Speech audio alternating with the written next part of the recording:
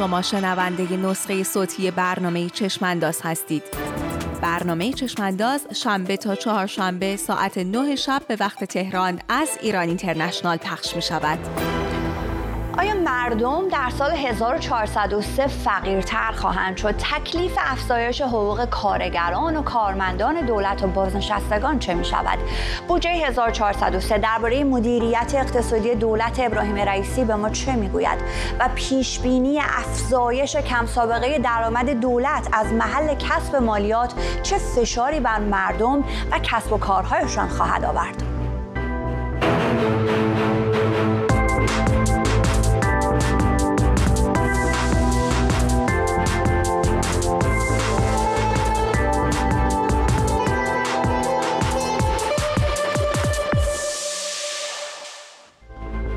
به چشمانداز خوش آمدید. من سمیرا قرایی هستم. بخش اول لایحه بودجه 1403 منتشر شده. لایحه‌ای در 7 فصل که چشمانداز اقتصادی دولت و مردم در سال آینده را تا حدودی ترسیم می‌کند. کاهش 16% درآمدهای نفتی، رشد تقریباً 50% درآمدهای مالیاتی دولت در قیاس با سال 1402، اجازه به نیروهای مسلح و سپاه برای صادرات مستقیم نفت و مکلف کردن وزارت راه برای دریافت عوارض از کلیه وسایل نقلیه در کلیه شریان‌های اصلی ایران از جمله نکات مهم این لایحه اند. به موجب این لایحه دولت موظف است تا 134,000 میلیارد تومان به نیروهای مسلح برای تقویت بنیه نظامی پول بدهد.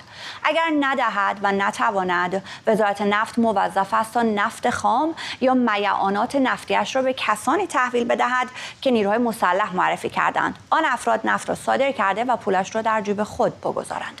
بر اساس آنچه در لایحه بودجه 1403 آمده، پولی که برای تقویت بنیه نظامی نصیب سپاه پاسداران می شود 1/3 پولی است که دولت باید برای ملت هزینه کند تا مثلا حقوق بازنشستگان را پرداخت کند.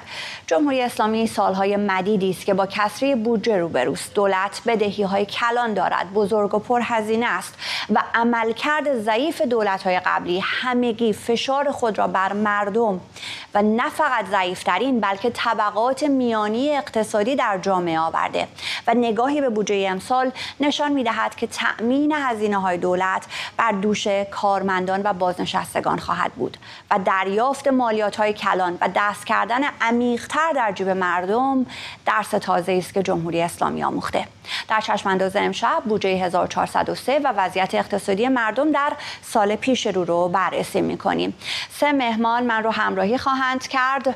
سیامک جوادی، مدرس و پژوهشگر اقتصاد مالی در دانشگاه تگزاس، حمید بابایی، پژوهشگر اقتصاد مالی در دانشگاه لیژ بلژیک و حسن منصور که امیدوارم در ادامه برنامه آقای منصور هم به ما بپیوندند. اجازه بدید آقای جوادی صحبت رو با شما شروع بکنیم. اگر نگاهی بیاندازیم به این لایحه، اون بخشی که بسیار توجه عموم رو جلب کرده بحث افزایش بی سابقه مالیات است. در 1402 و بودجه 1402 هم بحث مالیات مطرح بود.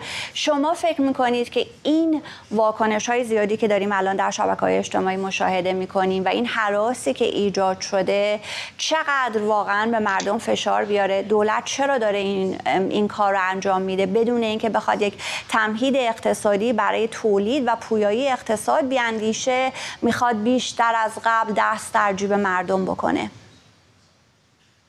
سلام و درود بر شما و همه بیننده‌های عزیز و مهمان عزیزتون جناب بابایی. ببینید این بازخوردی که تو فضای مجازی ما میبینیم واقعا بی‌دلیل نیستش. شما در مقایسه با سال 1402 رشد درآمدهای مالیاتی 50% بوده. الان توی لایحه بودجه‌ای که ارائه دادن درآمدهای مالیاتی تقریباً 2 برابر درآمدهای نفتیه. سال گذشته درآمدهای مالیاتی تقریباً 20 درصد درآمدهای نفتی بوده.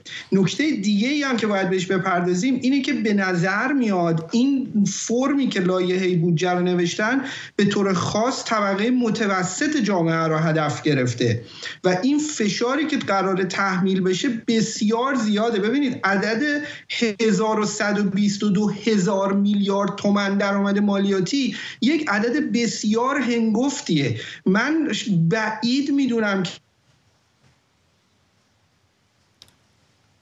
ارتباطمون با آقای جواد. بله آقای جوادی بفرمایید.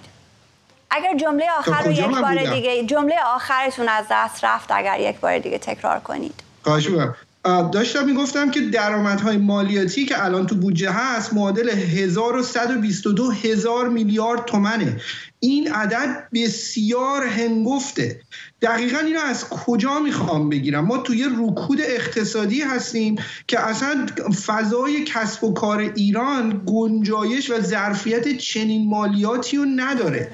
دقیقاً این از کجا میخواد تامین بشه به نظر من مشخص نیست، ولی چیزی که خیلی واضحه اینه که با آمار رسمی مملکت که تورم همین چند روز پیش اومد 45% وقتی که شما در نظر بگیرین، از دو طرف دارن به مردم فشار میارن. از یه طرف با تورم 45% قدرت خرید مردم داره به شدت کاهش پیدا میکنه، همون یه ذره‌ای هم که میمونه حالا روی اون باز دارن مالیات میگیرن. وقتی که شما تمام این قطعات پازل رو بغل هم میذاریم واقعا شرایط بسیار ناگواری داره ترسیم میشه. اگرچه ما هنوز تازه این یه قسمت قضیه است، ما هنوز صورت هزینه های دولت رو ندیدیم. درست. پارسال مثلا صورت هزینه ها واقعا مثل جوری بود که بودجه پارسال جاری 1402 مثل سند اعلان جنگ بود به مردم. حالا باید صبر کنیم ببینیم که این افزایش درآمدهای مالیاتی 50% دقیقاً کجا قراره خلق بشه. آقای جوادی این بحث مالیات رو که مطرح می‌کنید، آقای منصور هم آمدن. آقای منصور سلام می‌کنم به شما، خوشحالم که می‌بینمتون.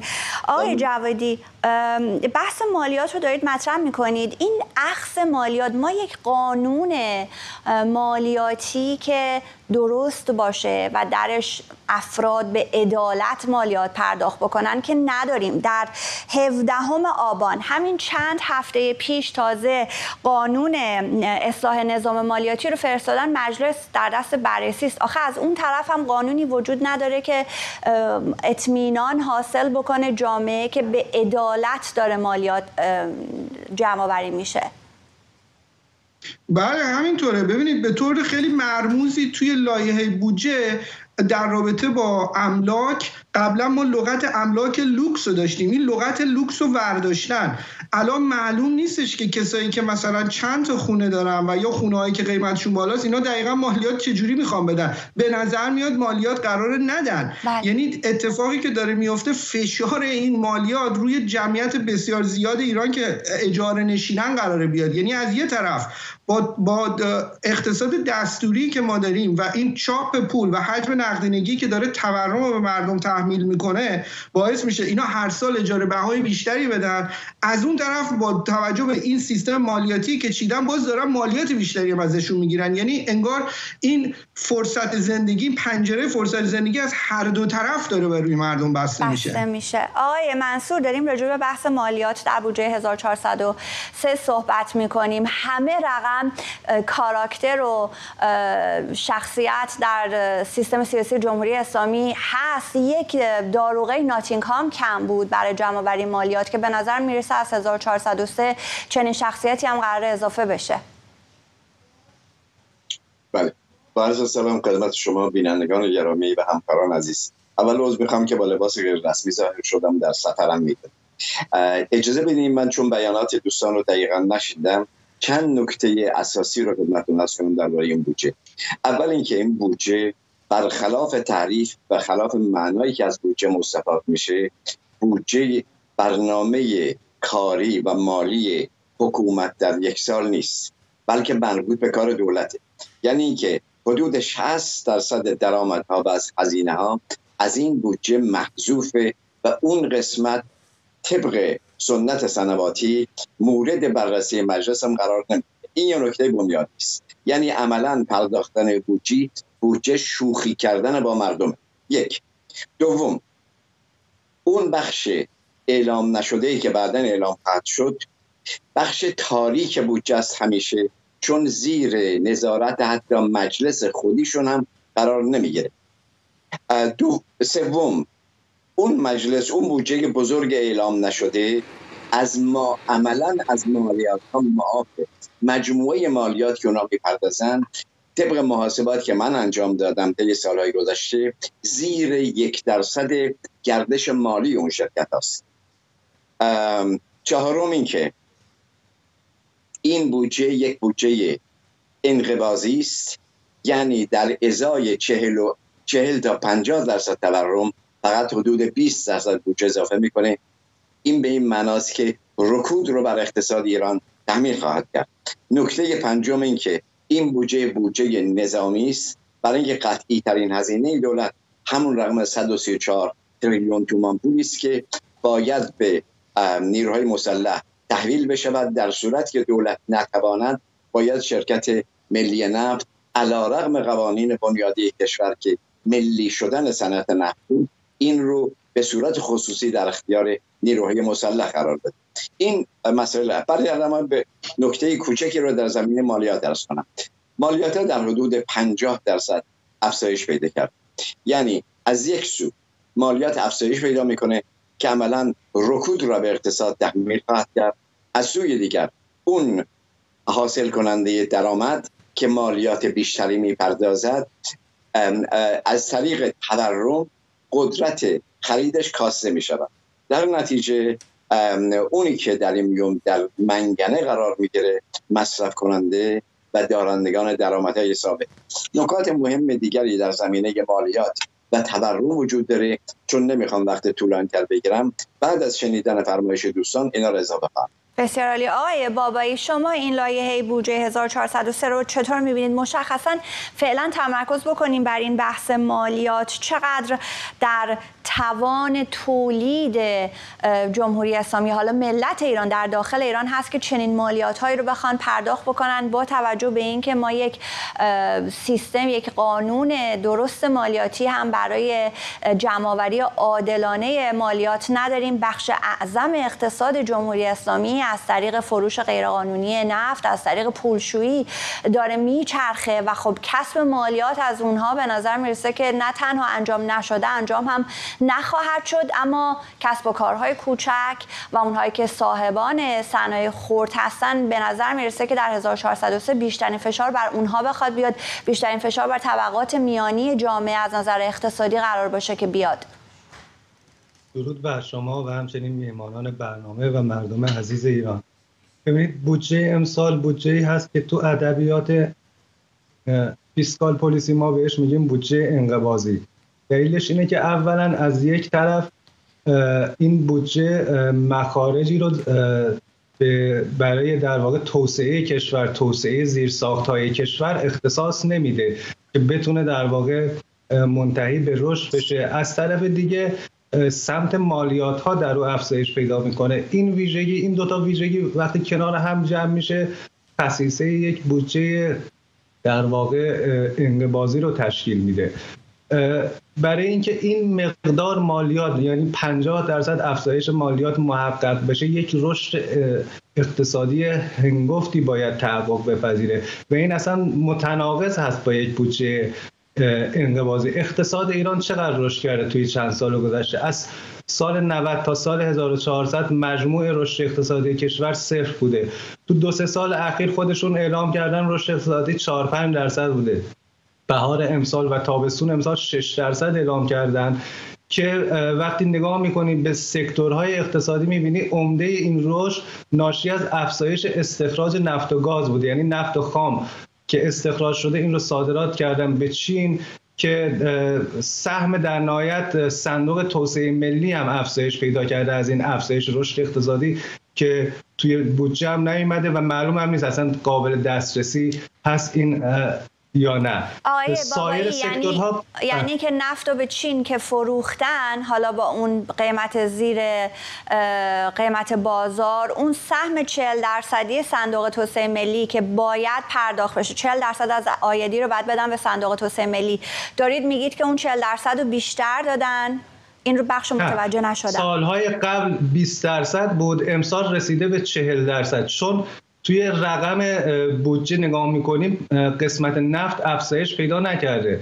تراز تجاری کشورم شده منفی 10 میلیارد دلار. این یعنی تونستن یه مقدار بیشتر نفت صادر کنن، ولی این رفته زیر مجموعه صندوق توسعه ملی و از اونجایی که در واقع سایر سکتورهای اقتصادی رشدش نزدیک به صفر یا منفی بوده. این اگر در واقع سال بعد نتونن نفت بیشتری در واقع استخراج بکنن، رشد اقتصادی از ریت امسال میاد پایینتر. من رشد تقریبا 2% یا کمتر رو پیش بینی میکنم. با رشد اگر فرض کنیم مالیاتی هم افزایش پیدا نکنه، با رشد 2%، 3%، فرض کنیم 5%، چطور میخواد این افزایش درآمد مالیاتی جبران بشه؟ تازه خود بودجه هم بودجه انقباضی هست که این خودش تحقیقات بسیاری، من تقریبا تحقیقات زیادی رو تو این زمینه خوندم، تمام کشورهای دنیا. بودجه انقباضی تنها نتیجه‌ای که داره کاهش رشد اقتصادی است. معمولا کشورهایی میان بودجه انقباضی رو در واقع تدوین میکنن و در پیش میگیرن که به دنبال یک دوره رشد اقتصادی و رونق اقتصادی، اینها در واقع برای کنترل اوضاع که تورم بالا نره و اینها میتونن یک بودجه انقباضی رو داشته باشن. جمهوری اسلامی رویکردی که اتخاذ کرده خیلی شبیه کشورهای توسعه یافته دنیا و کشورهایی هست که درآمد سرانه بالایی رو تجربه کردن، رشد بالایی رو تجربه کردن و خواسته در واقع شبیه اون کشورها اقدام بکنه و درآمد مالیاتی بالایی رو توی بودجه اختصاص بده و کسری بودجه رو، کسری تراز عملیاتی رو تا 17% آورده پایین که یک رقم بی سابقه ای هست توی 45 سال گذشته. در تاریخ جمهوری اسلامی تراز عملیاتی کسریش بالای 50%، بعضی سالها 60% بوده. این رقم 17% حقیقتاً یک رقم ساختگی هست. بله. و به نظر من از واقعیت خیلی خیلی رسانه‌های داخلی رو، رسانه‌های وابسته به جمهوری اسلامی رو وقتی نگاه می‌کنیم از تدبیری که برای بودجه 1403 اندیشیده شده به عنوان این یاد می‌کنند که داریم شبیه کشورهای پیشرفته میشیم. آقای جوادی، آقای بابایی به بحث نفت هم اشاره کردند. آنچه که در بودجه 1403 می‌بینیم اینه که قرار درآمد دولت از محل فروش نفت کاهش پیدا بکنه، درآمد دولت از کسب مالیات افزایش پیدا بکنه. بحث تولید رو میدونیم، بحث کسب و کارهای کوچک یا بزرگتر، بحث بخش خصوصی رو میدونیم. این که یک دولتی بخواد به سمت این بره که اقتصادش رو از وابستگی نفت دور بکنه، اقدام مثبتی است. عربستان سعودی رو داریم، یک ویژن، یک چشماندازی برای 2000 تا 2030 اندیشیدند که یک پلان، یک برنامه‌ای برای این وجود داره که مثلا بیان محیط تجارت رو با تصویب قانون‌های تازه تغییر بدند، یا اینکه بیان کمک بکنند به بخش خصوصی. تدابیری اندیشیده شده که اقتصادشون، اقتصاد غیر نفتی شکوفا بشه، وابستگی نفت رو بیارن پایین. تولید نفت رو هم 9% در 2023 آوردن پایین که در 15 سال گذشته بی سابقه بوده. جمهوری اسلامی هیچ کدوم این کارها رو نکرده. اینها، این تناقض ها رو، یعنی اینو چیزای ساده ایه که حتی کسی که اقتصاد رو نمیفهمه متوجه میشه. بله، فرمایش شما کاملا متینه. ببینید این یکی از سیاست‌های همیشگی جمهوری اسلامیه. به صورت بزک شده میاد یک سری سیاست‌هایی که توی کشورهای توسعه یافته اعمال میشه رو اینا میان شبیه سازی میکنن.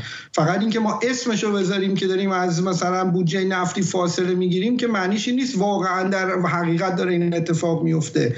من چند تا نکته رو عرض بکنم. اول برنامه شما فرمودید که درآمد نفتی 16% کاهش پیدا کرده. من خواستم اینو تصحیح بکنم. درآمد نفتی 3% کاهش پیدا میکنه تو بودجه. چیزی که 16% ارزش هر بشکه است. سال گذشته بودجه رو روی 1.5 میلیون بشکه در روز و با بشکه $85 بستن. الان دارن میگن 1,350,000 بشکه در روز و با 65 یورو که با نرخ برابری ارز امروز تقریبا میشه $71. در کل درآمدهای نفتی طبق لایحه بودجه 1403 قرار 3% کاهش پیدا بکنه. از اون طرف شما نگاه میکنید همونجوری که الان بحث کردیم همگی درآمدهای مالیاتی رو دارن به شدت زیاد میکنن.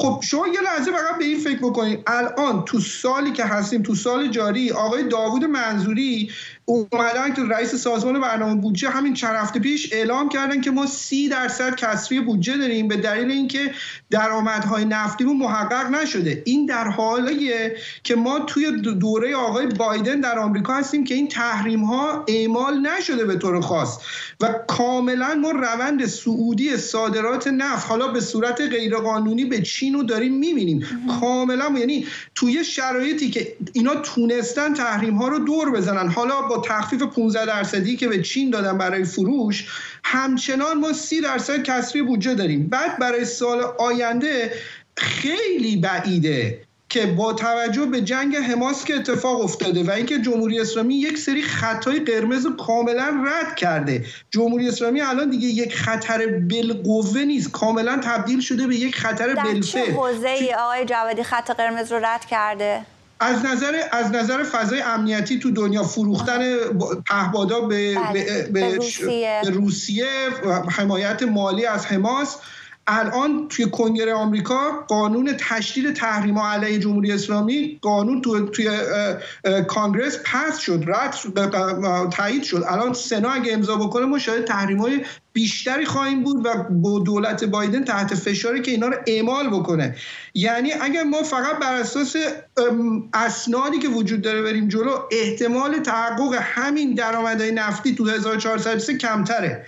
قسمت مالیاتی هم همین جوری که استاد عزیزم آقای دکتر منصور فرمودن و آقای بابایی فرمودن، فضای کسب و کار ایران خیلی گنجایش همچین مالیاتی رو نداره.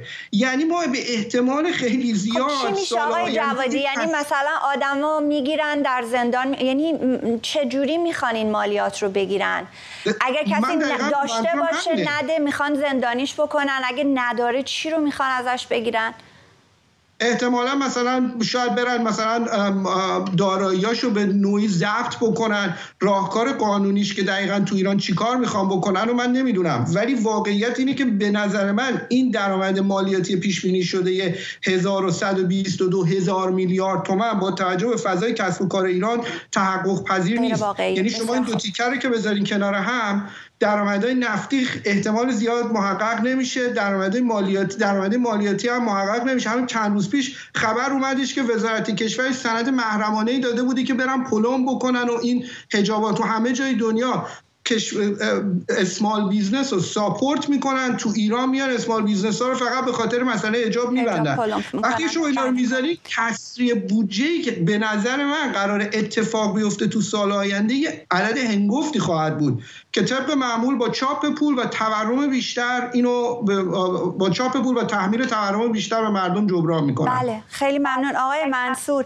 اون بخشی که در ابتدای صحبت راجع به مالیات می‌خواستین باز بکنید، اون رو اگر انجام بدید تا یک سال دیگه راجع به نفت همچنان بحث هست ازتون بپرسم.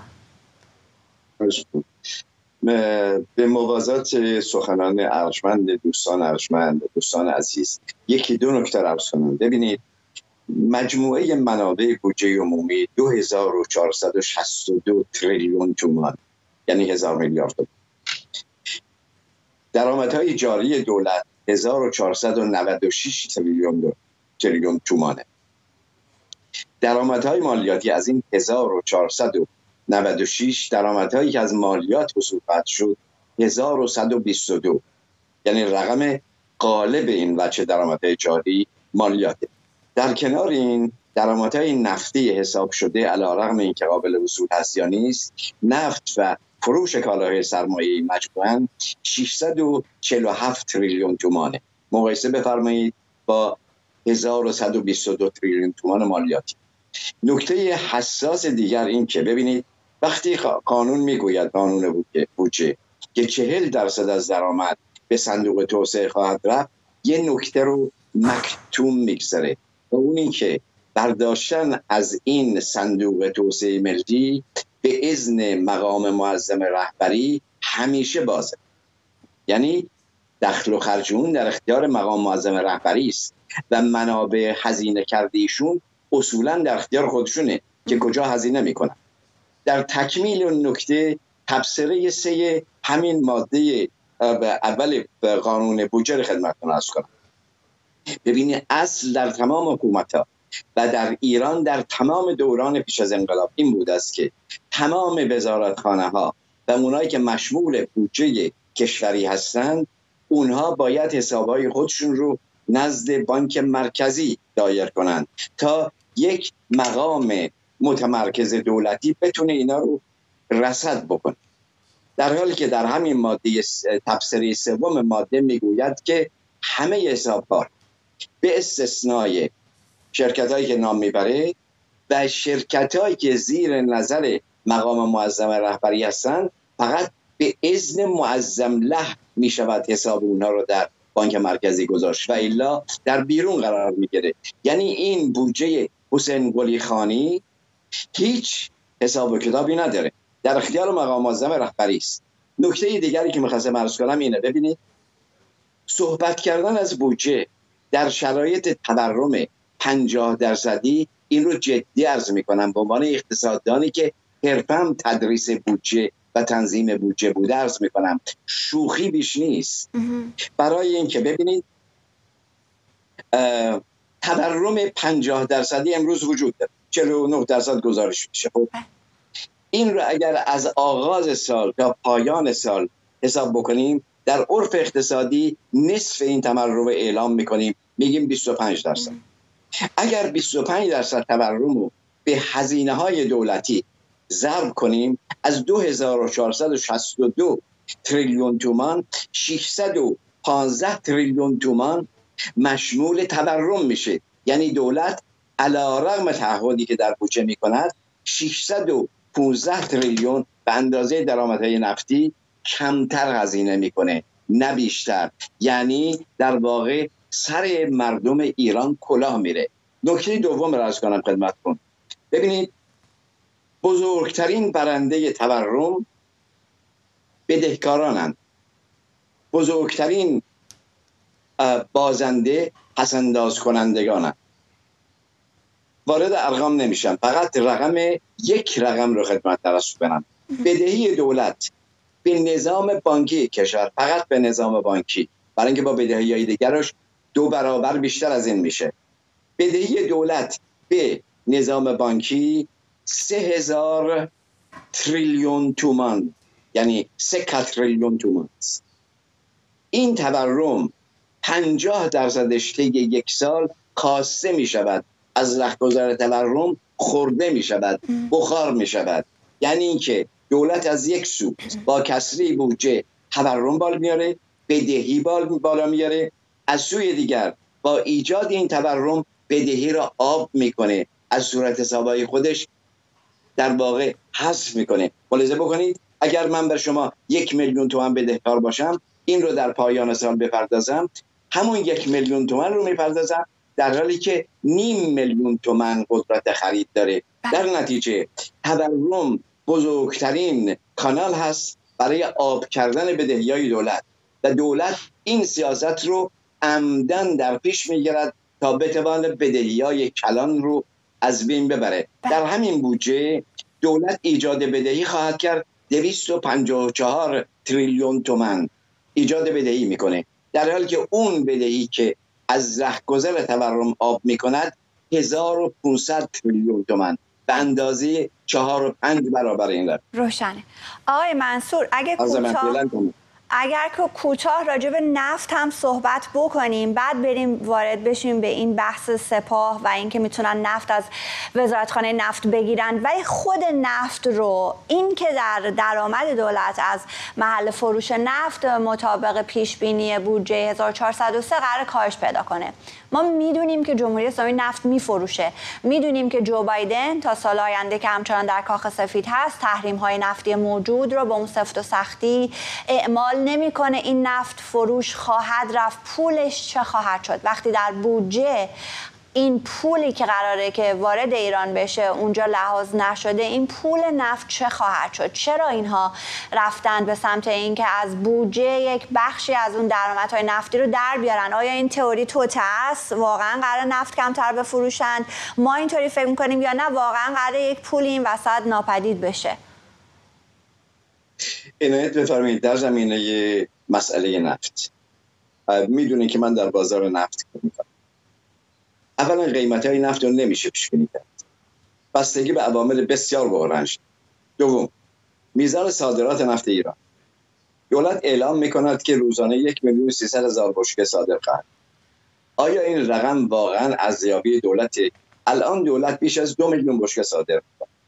علت این که دولت این رو زیر اون رقم اعلام میکند این است که میخواهد فشار مقامات آمریکایی رو روی دولت بایدن کاهش بده. برای اینکه دولت بایدن تحت فشاره که تو چرا اجرا نمی‌کنی تحریم‌ها رو و دولت ایران میتونه روزانه بیش از 2 میلیون بشکه صادر کنه. عنایت کنید.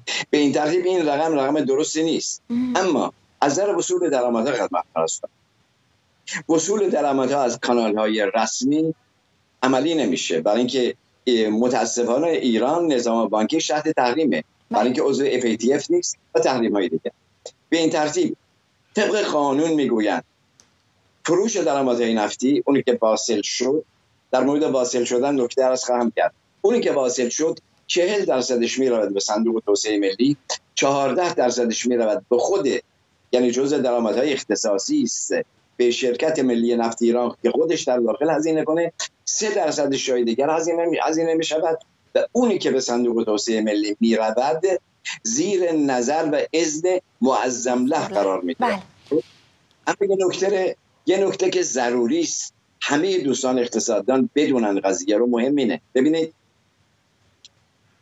طی سنوات گذشته جمهوری اسلامی یک شیوه رو بدعت کرده و اون این که نفتی که میفروشه پولشو جزو درآمدهای واصل شده به حساب بانک مرکزی میگذارد، در حالی که پول وصول نشد.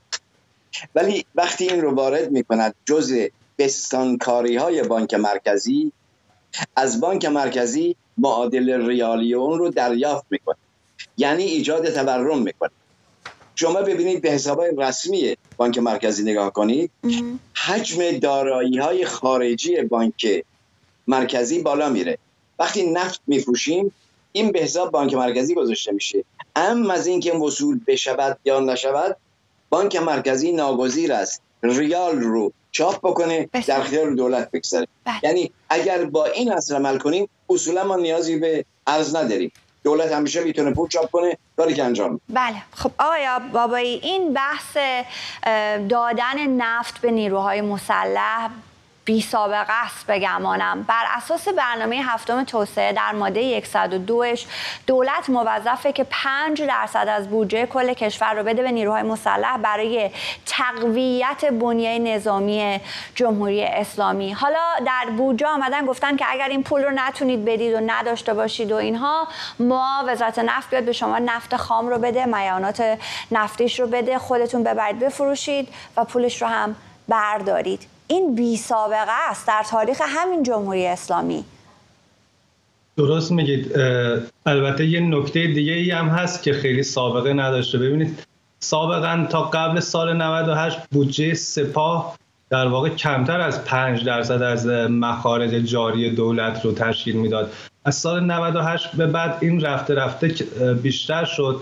سال گذشته فکر کنم به 7% رسید، امسال به 8% رسید، یعنی 8% از بودجه جاری کشور خرج سپاه میشه و همین رو مقایسه کنیم با ارتش، این بودجه از 2 برابر بودجه ارتش بیشتره، در حالی که ارتش پرسنل بیشتری نسبت به سپاه داره. یعنی به لحاظ سرانه مقایسه کنیم بودجه سپاه خیلی خیلی بیشتر از ارتش هست و دلیل این قضیه یک مقدار همون در واقع اقدامات برون مرزی جمهوری اسلامی هست که توسط سپاه انجام میشه. توی بودجه امسال اومدن یه اقدام دیگه کردن، همین مسئله 134,000 میلیارد تومان هست که سالانه میخوان به سپاه بدن. خود همین تقریبا برابر 20% درآمد نفتی دولت هست که در واقع اینو میخوان خرج سپاه بکنن و اگر هم از قرار معلوم همونطور که گفتید اگر هم نتوانند صادر بکنن و پولی دستشون بیاد، این رو تحویل خود نیروهای مسلح میدن که من فکر میکنم نتونن صادر کنن، چون میزان صادرات جمهوری اسلامی در دوران تحریم به اوج خودش رسیده و بیشتر از این نمیتونه افزایش پیدا کنه، چون همین صادراتی که دارن میکنن به چین هست و چین دیگه بیشتر از این در واقع نفت از ایران نخواهد خرید و مشتریان بالقوه دیگه‌ای هم نیستن.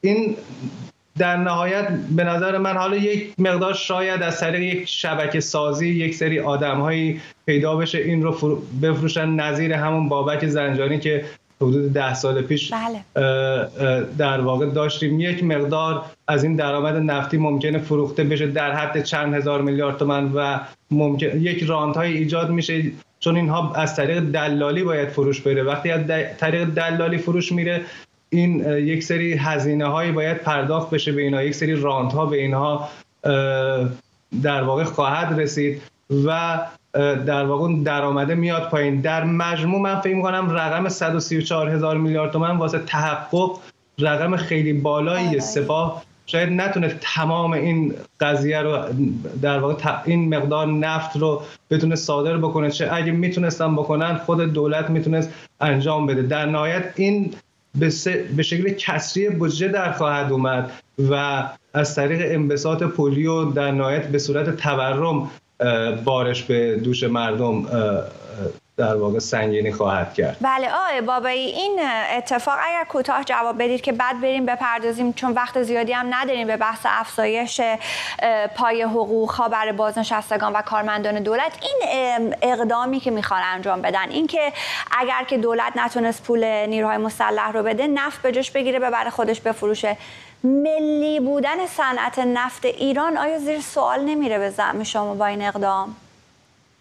دقیقاً پول نفت متعلق به مردم هست و اساساً طبق قانون برنامه 5 یا 6 بود خودشون اعلام کرده بودن اصلا هدف از صندوق توسعه ملی اینه که این پول نفت چون متعلق به مردمه و متعلق به نسل‌های آینده مردمه، اینطور بخوان ذخیره کنن واسه نسل‌های آینده مردم.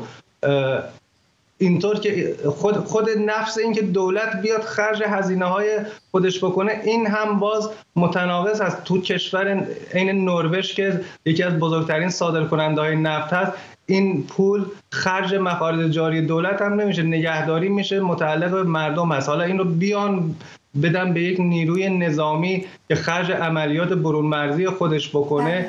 توی ماده هم اومده برای پیشکنشگری، دقیقاً از واژه پیشکنشگری استفاده و دفاعی کشور در تراز قدرت منطقه‌ای، یعنی اصلا راجع به منطقه دارن توی این قانون 7 توسعه صحبت میکنن.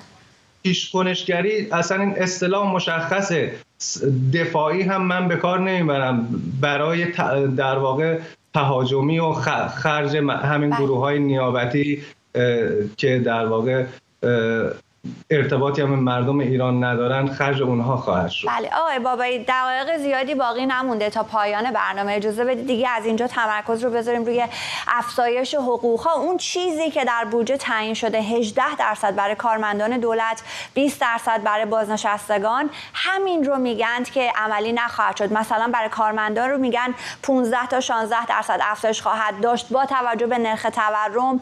قدرت خرید خانواده هایی که کارمند دولت هستن باز هم سر 1403 کاهش پیدا میکنه.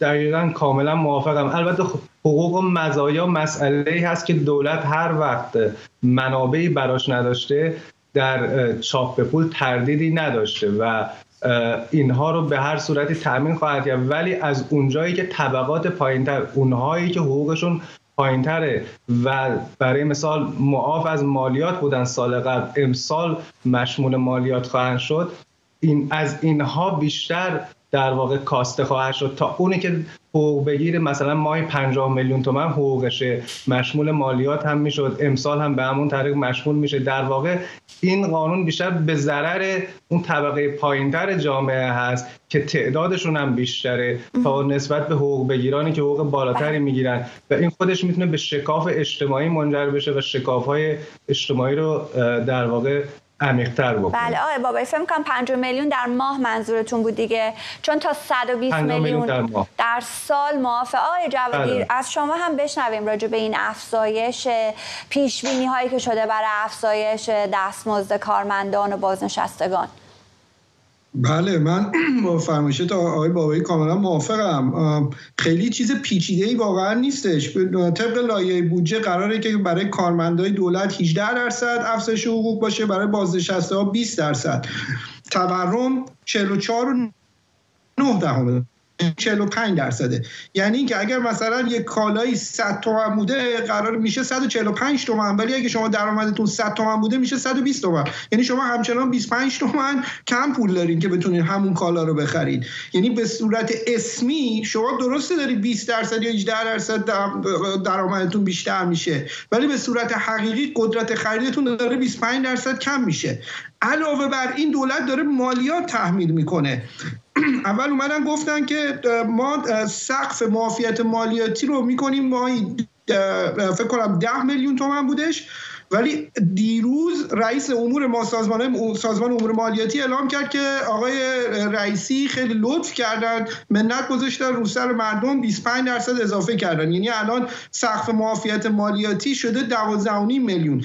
درسته که یک کمکی میکنه، نمیشه اینو منکر شد، ولی واقعا در مقایسه با ابعاد مشکل، با هزینه‌های تورم که داره به مردم تحمیل میشه، این واقعا یه عدد خیلی ناچیزیه. یعنی در نهایت فشاری که قراره به واسطه این افزایش درآمدهای مالیاتی به مردم تحمیل بشه، به خصوص به طبقه متوسط و به طبقه ضعیف، یه فشار بسیار شدیدی خواهد بود. من تصور میکنم سال بسیار سختی و مردم خواهند داشت. علاوه بر این، با ما راجع به نفت و انرژی صحبت کردیم، 3% کاهش در درآمدهای نفتی و با توجه به اینکه درآمدهای مالیاتی رو هم دارن زیاد میکنن، به عقیده من دولت کاملا خیز برداشته که قیمت حاملهای انرژی رو هم اضافه بکنه. یعنی انگار تمام دیوارا از همه جهت داره به مردم فشار میاره و هی داره فضا تنگ‌تر میشه. بله، احتمال اصلاح بهای برق و اینها هم آقای جوادی وجود داره. آقای منصور، در 2 دقیقه اگر بتونید راجع به این افزایش ها صحبت بکنید، افزایش درآمدی که حالا تعیین شده، اما تمرکزتون رو اگر بیشتر بگذارید روی بازنشسته‌ها، چون ما همین الان هر هفته داریم تجمع بازنشسته‌ها رو در ایران میبینیم که برخیشون هم باشون برخوردهای بدی میشه. ببینید، خیلی فشرده از خدمت. اول اینکه حقوق بازنشستگی حق است، صدقه نیست. در نتیجه دولت موظف است که این رو تامین کنه. دوم اینکه شما تقریبا هیچ کشوری پیدا نمی کنید که به صورت رسمی اعلام بکند که حجم سفره مردم 25% باید کاهش پیدا کنه. قانون بودجه جمهوری اسلامی رو تصویب میکنن که تورم 44-45% و افزایش حقوق 18%. یه نکته دیگر رو گذاره عرض کنم که مهمه، دوستان توضیح دادن. ببینید، ما وقتی از درآمد و بودجه سپاه صحبت میکنیم، از چی صحبت میکنیم؟ از اون بخشی که بودجه به اینا اختصاص میدهد، ولی از درآمدهای خاتم الانبیا صحبت نمی کنیم. برای اینکه در این بودجه گسترده نمیشه. درآمدهای سپاه و هزینه‌های سپاه محدود به آنی که در بودجه رسمی اعلام می شود نیست. این نظر هر گونه محاسبه‌ای در این زمینه اگر مورد بحث و مقایسه با ارتش قرار بگیره نادرست. بسیار خوب، خیلی ممنونم آقای منصور. بودجه 1403 رو با شما بررسی کردیم. مشخصاً بحث افزایش دستمزد بازنشستگان و کارمندان دولت رو امیدوار بودم که میشد بیشتر باز کرد، مخصوصاً که ما به شکل متناوب تجمع بازنشسته رو میبینیم که در این سن و سال برای گرفتن حق و حقوقشون بعد از دهه‌ها خدمت به خیابان میان، ولی خب گاهن با برخورد مقام‌های امنیتی یا نیروهای امنیتی جمهوری اسلامی مواجه میشن. متشکرم از هر 3 نفر شما، حسن منصور، سیامک جوادی و حمید بابایی که در بحث امروز ما شرکت کردید، و ممنونم از شما بینندگان تلویزیون ایران اینترنشنال که امشب هم پای بحث ما نشستید. تا شنبه شب.